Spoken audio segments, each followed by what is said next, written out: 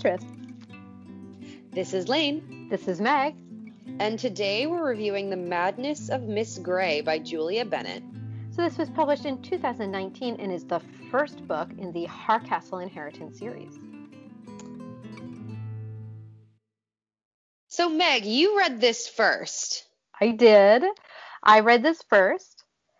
And I'm going to be honest, I went into this kind of blind. It was on sale. And I was like, oh, why not? I'll look into it. It had blurbs from Angst Queens, Kerrigan Byrne, and Elizabeth Hoyt. And I thought, why not? I'll read it. And I read it, and I was like, this is a very interesting book. I thought it was well written, and I thought it was very interesting, which is why I thought we should feature it on the podcast. All right, so let's jump into the jacket, because I think even just talking about the premise has a lot of fodder. Yes. So, the jacket. All of society believes former actress Helen Grey to be mad. But after a decade imprisoned in a crumbling Yorkshire asylum, she's managed to cling to sanity. When a new doctor arrives, she finally sees an opportunity for freedom, and she'll do anything to not let it slip between her fingers. Dr. William Carter knows Miss Grey is using him, but he can't blame her. She's no madder than he is, yet she's spent years in this place. He'll help her escape, but they can't cross the line and give in to temptation, no matter how much he would like. Helen and Will need to work together if she's ever going to be free. It won't be easy, not when her mysterious benefactor is determined to keep her locked up and hidden from society forever. When Helen is entangled in her own trap and begins to fall for Will too, she must fight not only for her liberty, but for her right to love. So the jacket gets at the conflict. Mm-hmm. I don't really have any complaints about the jacket at all. I mean, I will say that the jacket is, as we say, it is accurate in spirit, although not to the letter. Right.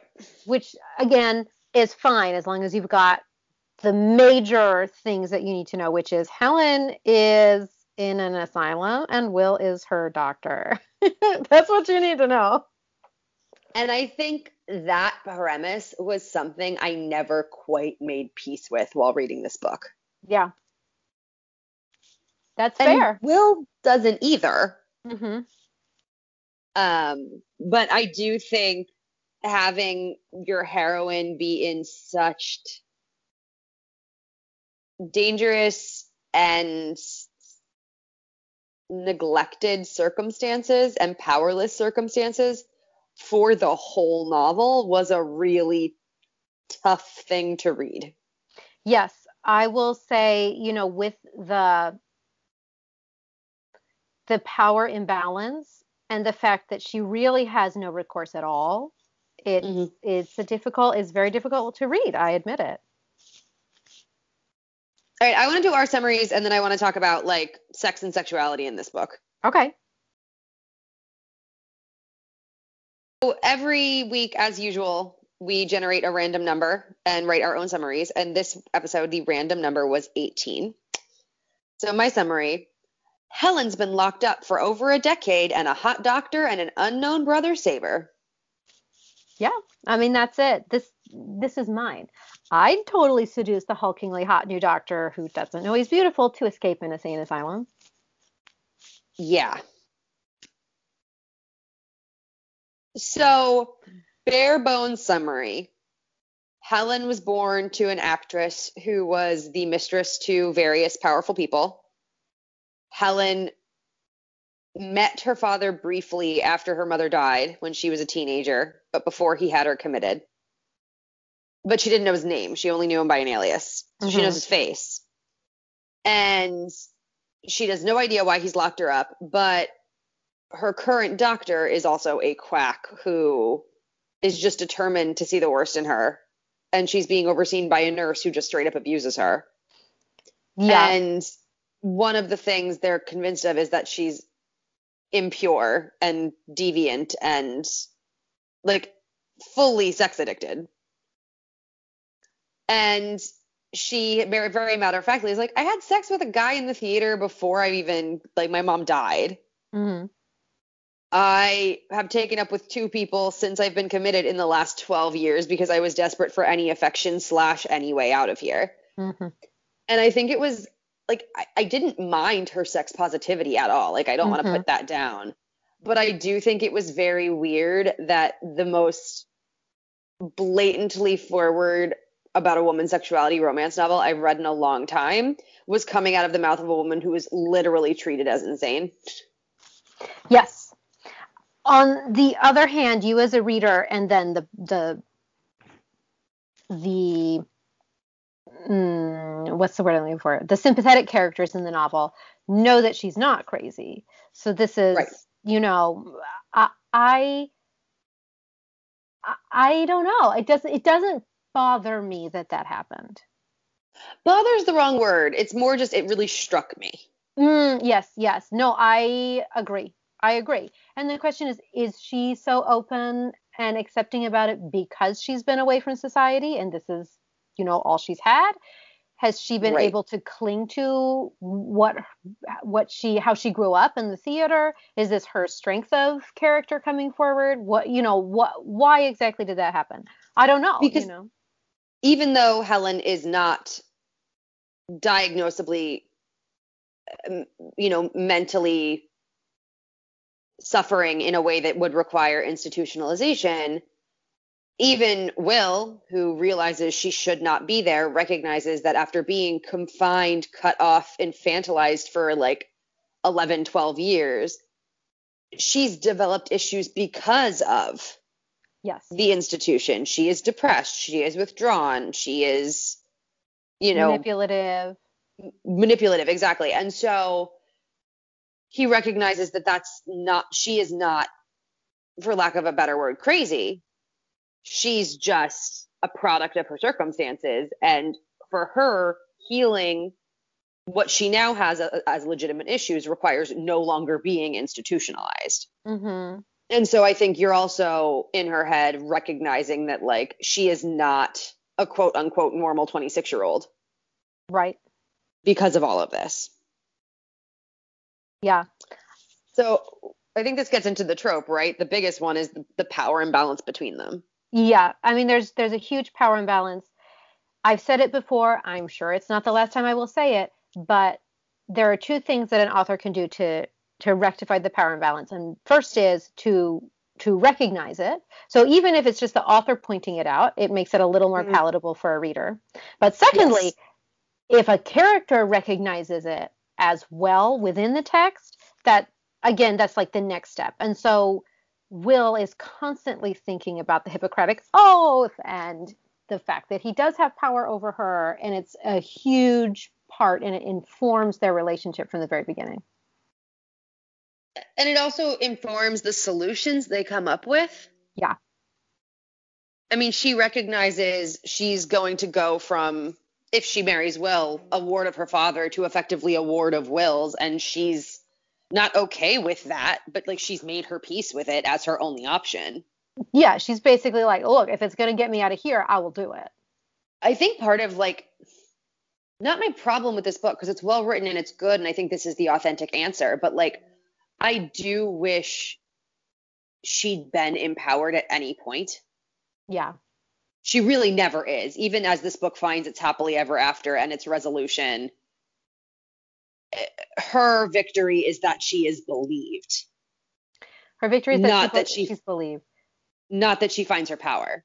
Yes. And I think that Julia Bennett does her best to give her a choice at the end, but that choice is only made possible because of a man. Yeah, and it's a choice in the sense that she's not forced to marry or be wed. Right. But it's not a choice in terms of like her finding a sense of her own identity beyond a patient. Yeah.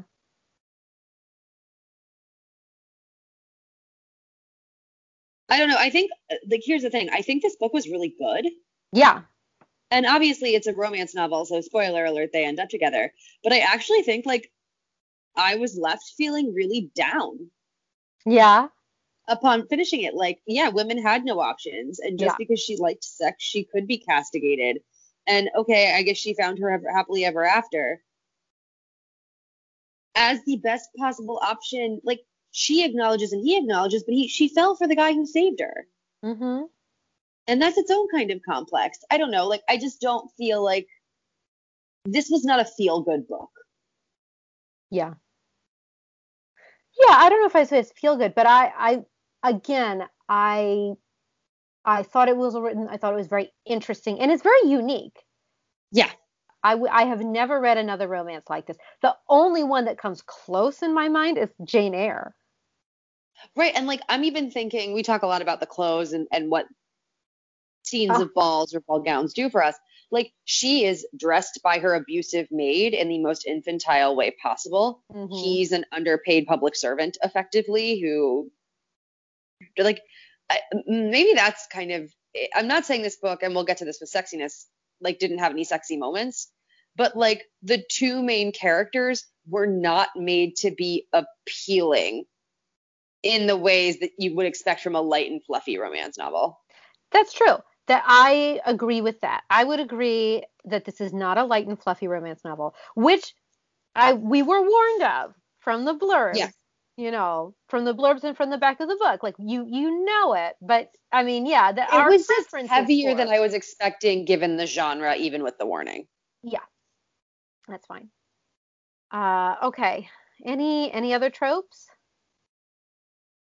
Well, this is one of the ones where you know that this person is right for you because he can see through your lies and he loves you anyway. Well, in her case, her manipulations to try to seduce him to have her convince him to help her escape. Correct. But at its heart, this is the trope, right? Yes. Okay. Just want to make sure that I'm not going crazy here. So that one. And then one of my favorite parts was we have the you don't know you're beautiful trope, but it's Will who feels that way and not her. And you said before you hate it less when it's underscored that a woman may be physically plain, but what the appeal of her is her great personality. Yeah. Even this is not just gender swapped, it's gender swapped, but with that at its core. Yes.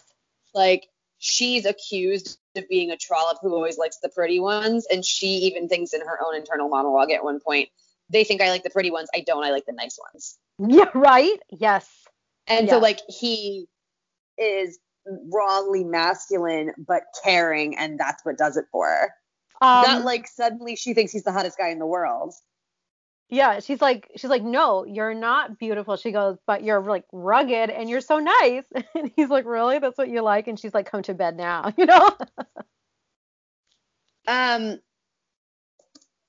yeah, yeah, that he works for her. Yeah.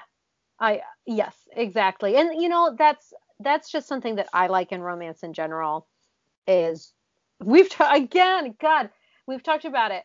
When I like it more when it's not, oh, you're not my type, and more when it's like you are my type, you know, Yes, and or that's or he you is her make my type.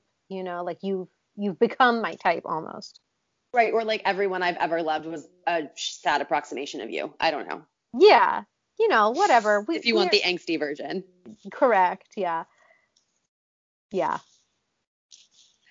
So, just a couple others. She's a bastard of nobility, yeah. I mean, big surprise. but I also think it's in a way interesting. Usually, when we see a bastard of nobility, not always, but most of the time, it's the man. Yes. And the angst is sort of being unable to inherit, being unable to like take the place in society that you deserve, ending up in service to your extended family, blah, blah, blah. And I think it's interesting that in this case where we have a heroine as the bastard child of nobility, her noble parent has institutionalized her rather than acknowledge her existence. Mm-hmm. Like, the threat of the illegitimate actress daughter Yeah. to a nobleman's reputation as compared to a known male byblow Yeah. Well, and I mean, is treated very differently. And like some of it's the character her dad is. Like, I'm not saying it's a one-to-one comparison. It's just interesting that like the idea of being a bastard is kind of sexy if you're a when man, it's the yep. guy in a lot of these books. And Mhm. even in this book where you are meant to find her sexy and like the half of the romantic pairing, it isn't her bastardry that's sexualized. Nope. No, not at all. So there's a return to a childhood home. The asylum is actually where Will grew up, but at the time it wasn't an asylum. It was a country manor house, which was Mm-hmm. sold after he left. And now he's returned. So he's back home, but it's, you can never, what do they say? You can never go back home or whatever. You can't go home again. That Something would be like the one. You can't go home again. That's what it is. It's interesting because some things are the same, most things are different. Yep. But the things that are the same work against him because he was the housekeeper's son. And he's in obviously a town where everyone knows that. Yep. So he's not able to just show up as the random doctor with an unknown past. Everybody here knows exactly what class he's from. Yep. And so the master of the house he grew up in prior to his death and selling the property paid for Will to go to medical school. So Will is now young, avant-garde, pushing revolutionary ideas in mental health care. Yeah. And It's especially unfortunately, fun because there are things that seem very obvious to us. right? Yes. Yes. Things that seem very obvious to us that at the time were, I'm assuming, revolutionary. If I'm even thought assuming, of. I don't know how much of this is anachronistic. yes, I was going to say, I'm assuming Julia Bennett did her research because most of it seems very historically accurate. So, I have no idea with medicine when but different mental health I mean, strides were made. that's the other issue. Um, and then they do lie about being married, but this is another sort of reversal of trope, which I enjoyed a lot too. Yeah. So basically, in my opinion, if you're going to write a story about a woman confined to an asylum who falls in love with her doctor, you have to do it. You have to be very careful with the subject matter and you have to do it the right way. And I do think that Julie Bennett did. Yeah, I think even there are some parts of the story that ended up losing me a little bit, but weirdly, it wasn't the part where a patient was falling for her doctor in an insane asylum. Right. That all like really worked. Right. I was like, well, that checks out. I don't know. It felt. I think she knew that it could go very wrong, very fast, and she was really respectful and really careful with how it was written because it would have been very easy to hate Will. Yes. And Will is an incredibly sympathetic character, and I never turned on him. And she walked some lines that I thought were really interesting. Mm-hmm. So suffice it to say, they don't have sex until after they're married. Mm-hmm. And I think that was a very deliberate choice on Julia Bennett's part. Yeah. That in a weird way, like once he was her husband, he didn't really feel like her doctor. Right. Which is some mental gymnastics. Like, I'm not saying it isn't, but I think like those are the types of very deliberate choices Julia Bennett makes to try to mitigate the extreme power imbalance in the relationship. Yeah. Yeah. Because at this point, yes, he still has way more power over her than she. I mean, she has no power. But in a way, That all husbands did. in a way, all husbands did, and also he's putting his reputation on the line for going Mm-hmm. out and secretly marrying a patient. So Right. he's lost a little bit of power as well.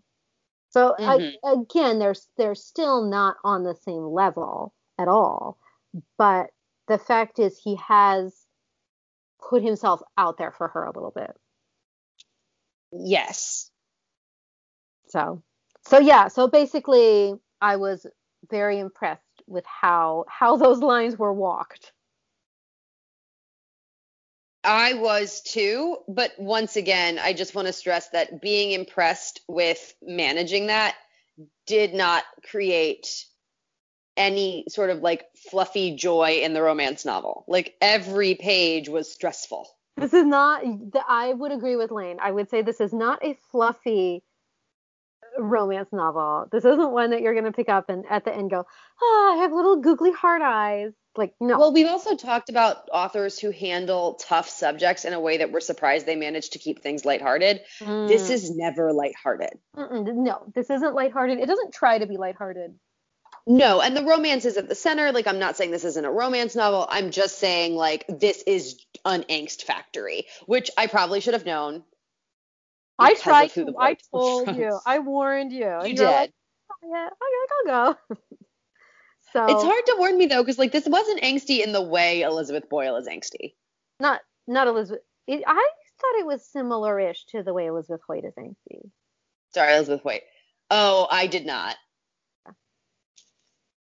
And that's not an insult to either. I think Elizabeth Hoyt, honestly, there's usually the opulence of society backing it up, That's true. providing some like break from the constant assault of like people in difficult circumstances. And I think Elizabeth Hoyt tends to walk the line of the ridiculous a little bit more, Yes, I agree. which provides some escape. There is no ridiculousness here either. This does not feel ridiculous. This isn't, yeah. This isn't, he doesn't respond to the stresses of being a doctor by becoming a vigilante stalking the halls of the asylum at night. Right, exactly. So all I'm saying is like I think I know what you're saying when you feel like they're similar in terms of I think a lot of the dialogue and the Mhm, way the characters talked to each other, I could see those like being similar and can think about scenes I think in this book mhm. versus in some of the Elizabeth Hoyt we've read and that they were addressed similarly, but I think the underlying tone was much darker here. I don't know if I agree or not, but Okay. this is dark. This is definitely dark. Dark. Yes. Like, this is dark. So I do agree with that much.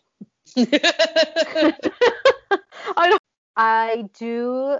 One of the things I like, and these are things that we talked about in tropes, but I love that he accepts her for who she is and accepts the fact that the entire time that they've been together, she's been trying to seduce him so that he will break her out of the asylum. Yeah. He knows that. And he doesn't fall for her seduction. He falls in love with her because she is a woman who would, after 10 years in these circumstances, still try to escape in the only way that she can. Yep. And so I really like that fine distinction. So I really like that a lot. I liked some of the scenes where we're inside of her head Mhm. and she's calculating. Do I have the breakdown that will justify them treating me like I'm crazy? Or do I take this sitting down, which makes me feel crazy? Mm-hmm. Yes. Like realizing the 12 years of that. And there are some scenes, and we'll get to this with trigger warnings, where she is physically abused. Mm-hmm. But in some ways, I found those scenes of her trying to calculate how to respond to the abuse the Yeah. most emotionally exhausting to think about. Yeah. And I do think it gives you an idea of what people in these kinds of circumstances are doing every day. And I'm not talking about being confined to an asylum, but I'm talking about being in an abusive relationship. You know, what do you do when that person who's abusive comes home? How do you react? What do you do? And you have to be calculating all the time. Once again, I don't know how I felt about being constantly in that headspace while reading a romance novel, Hmm. but it was good Right. in the sense of like it made me think and it felt authentic and I felt like it made this character unique. Exactly. I don't know if we need to talk about it again, but I did love his all of his hangups about being loved and being attractive. Okay, I actually had an issue with one of his hangups though. Mm-hmm. So he is a widower. Yes. And I feel like there was a lot of tension and drama alluded to in his first marriage, Mm-hmm. and maybe that his first wife wasn't super attracted to him. I mean, she definitely, I got the feeling that she wasn't very demonstrative in her love. I had the feeling that she loved him enough that she would get married to him. That was like a come down in the world, but then it she fell out of love. It wasn't strong enough to last. This is kind of what I'm about to get at. Okay. I didn't get that sense. Okay. And I don't think it's because you interpreted something that was on the page. I think there wasn't enough on the page. I think that's fair.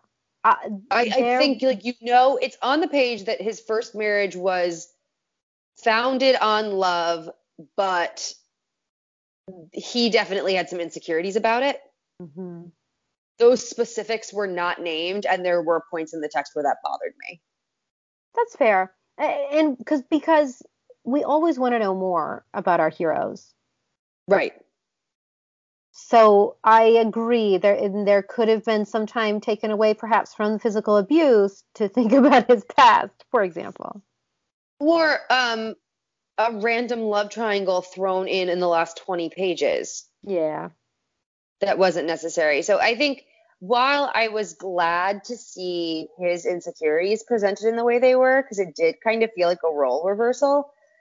I mean, how many heroines have we had who have hangups because of a past relationship, whether Oh, it was good or bad? I feel like 85% of them. Right, but so I really wish that she'd gone all in with him and really told us specifically what he was working on as a result of his tragic dead wife in childbirth. Yeah, that's fair. I I I never wa- I rarely want less about one of my heroes. So I just thought there were some scenes that were clearly supposed to be him making emotional breakthroughs that suffered from the fact that I didn't really know what his emotional hangup was. that's fine.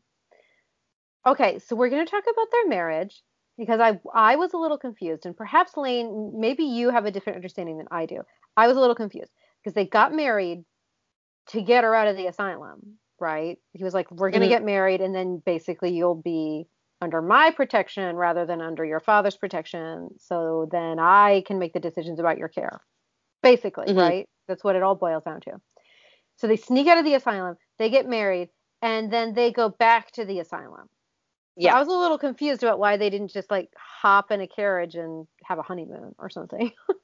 I think if they'd done that, this is my understanding based on the text, I'm not saying I think it's rational. Hmm. Caveat. Um, she, the doctor at the asylum would have signed paperwork saying she was unfit to make that Hmm. decision, Hmm. and it just would have been annulled on that basis. Okay. So they were Uh, going back to the asylum to buy more time to come up with other solutions. Like she had his protection as his wife this way, and if like he were to be fired and like forcibly removed from the asylum, or if her father came and got her, like the deed was done. But okay. they didn't feel like it was a strong enough case to rely solely on that. Okay. I was still basically I was very surprised when he's like, "All right, we're gonna get married," and they like left, and then they came back, and I just remember being like, "Wait, what? Like, really? No, I that thought you were. I I thought this was your big break, and you were getting out of there." I'm not saying I thought their plan was well formulated. I'm saying there was a reason given on the page. Sure. Okay. I thought so the central conflict of this book is she is institutionalized, right? And so like clearly the extent of her suffering well defined. Why he wants to help her well defined. Like how he's going to help her in the sense that like marriage feels like the best option. Great, that's all on the page. In addition to his like past emotional trauma with his ex-wife, I thought some of the secondary conflicts could have used an editor. Sure. So her father, whose identity has been a mystery, who's institutionalized her entire life, the ending with him felt really unsatisfying. It was rushed. I think it was supposed to be like he got his just desserts, but also it's like, okay. It was rushed. It was very fast. And maybe that's authentic, right? Like maybe this idea that it doesn't feel fully fleshed out is genuinely what a lot of abused children get in this sort of scenario. But as a reader, it wasn't the like, fuck yeah, empowerment moment I really wanted. Yeah. And I think it was only exacerbated by the fact that one of the individuals she'd slept with at the institution prior to this doctor coming up was her previous doctor, like years ago. And he fled after the head doctor caught them hooking up.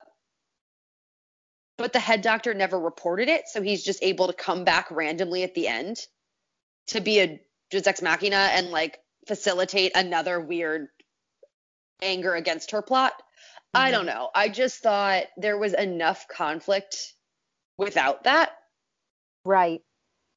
And I really didn't understand what the point of adding that in. I think it actually detracted from the story. Yeah. Yeah, because things did seem to be coming to a different conclusion. And it was like a last minute, like third act.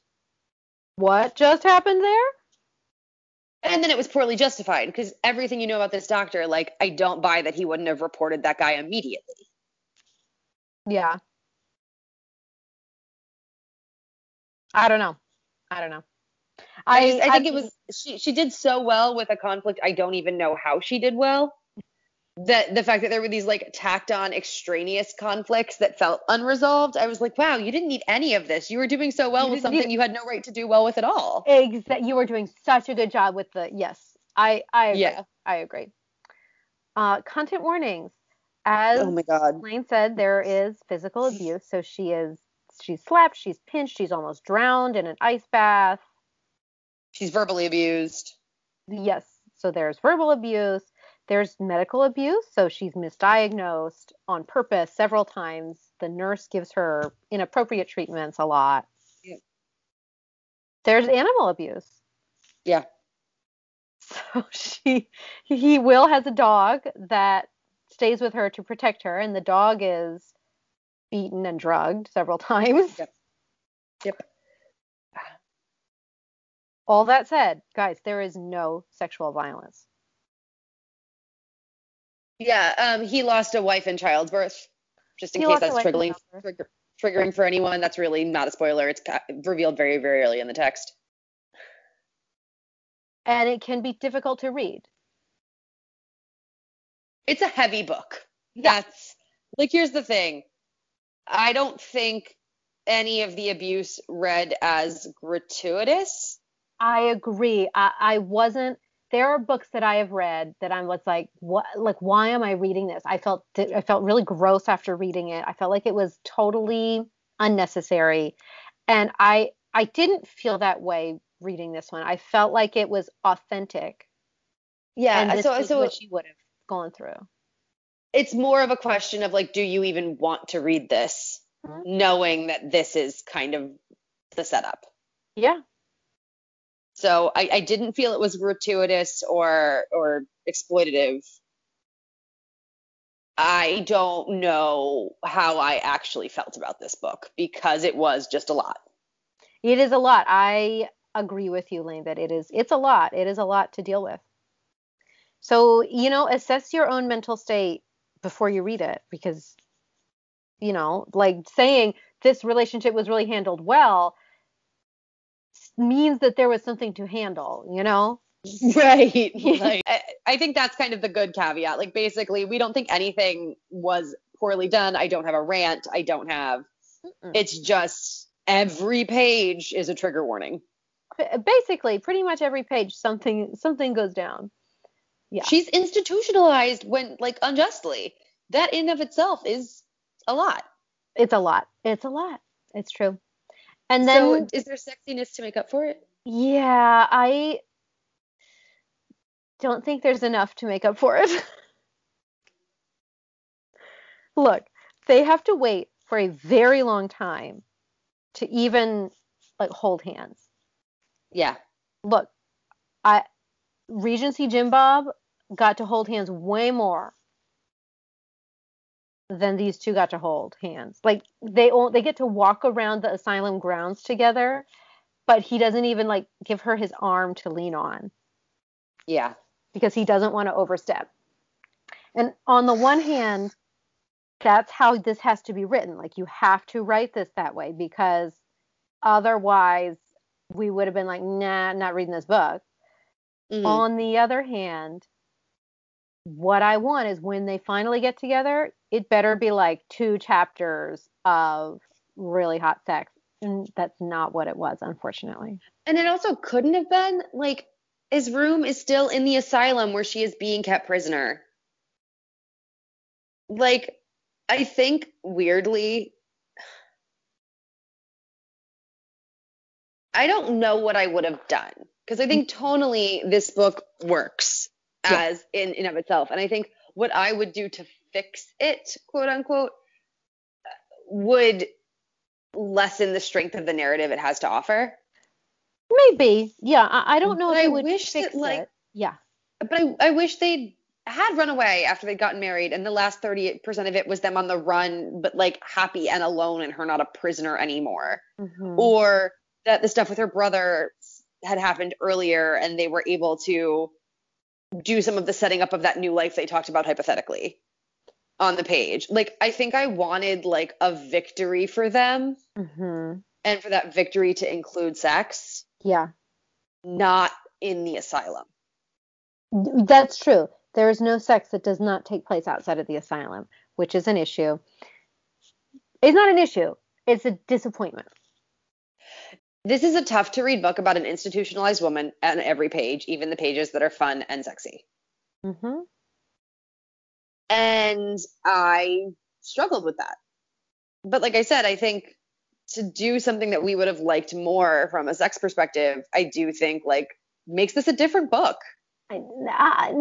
I disagree because I will admit that I was pretty let down by their first sex scene. Yeah. I would say that I won't say that she quite rivals Sherry Thomas because Sherry Thomas is like the queen of sexual tension. There was a lot of sexual tension in this book, but where she is similar to Sherry Thomas is that when the payoff came, it wasn't enough for me. Okay. You know, you don't have to air this if you don't want, but like they have sex up against the door and then she doesn't even come.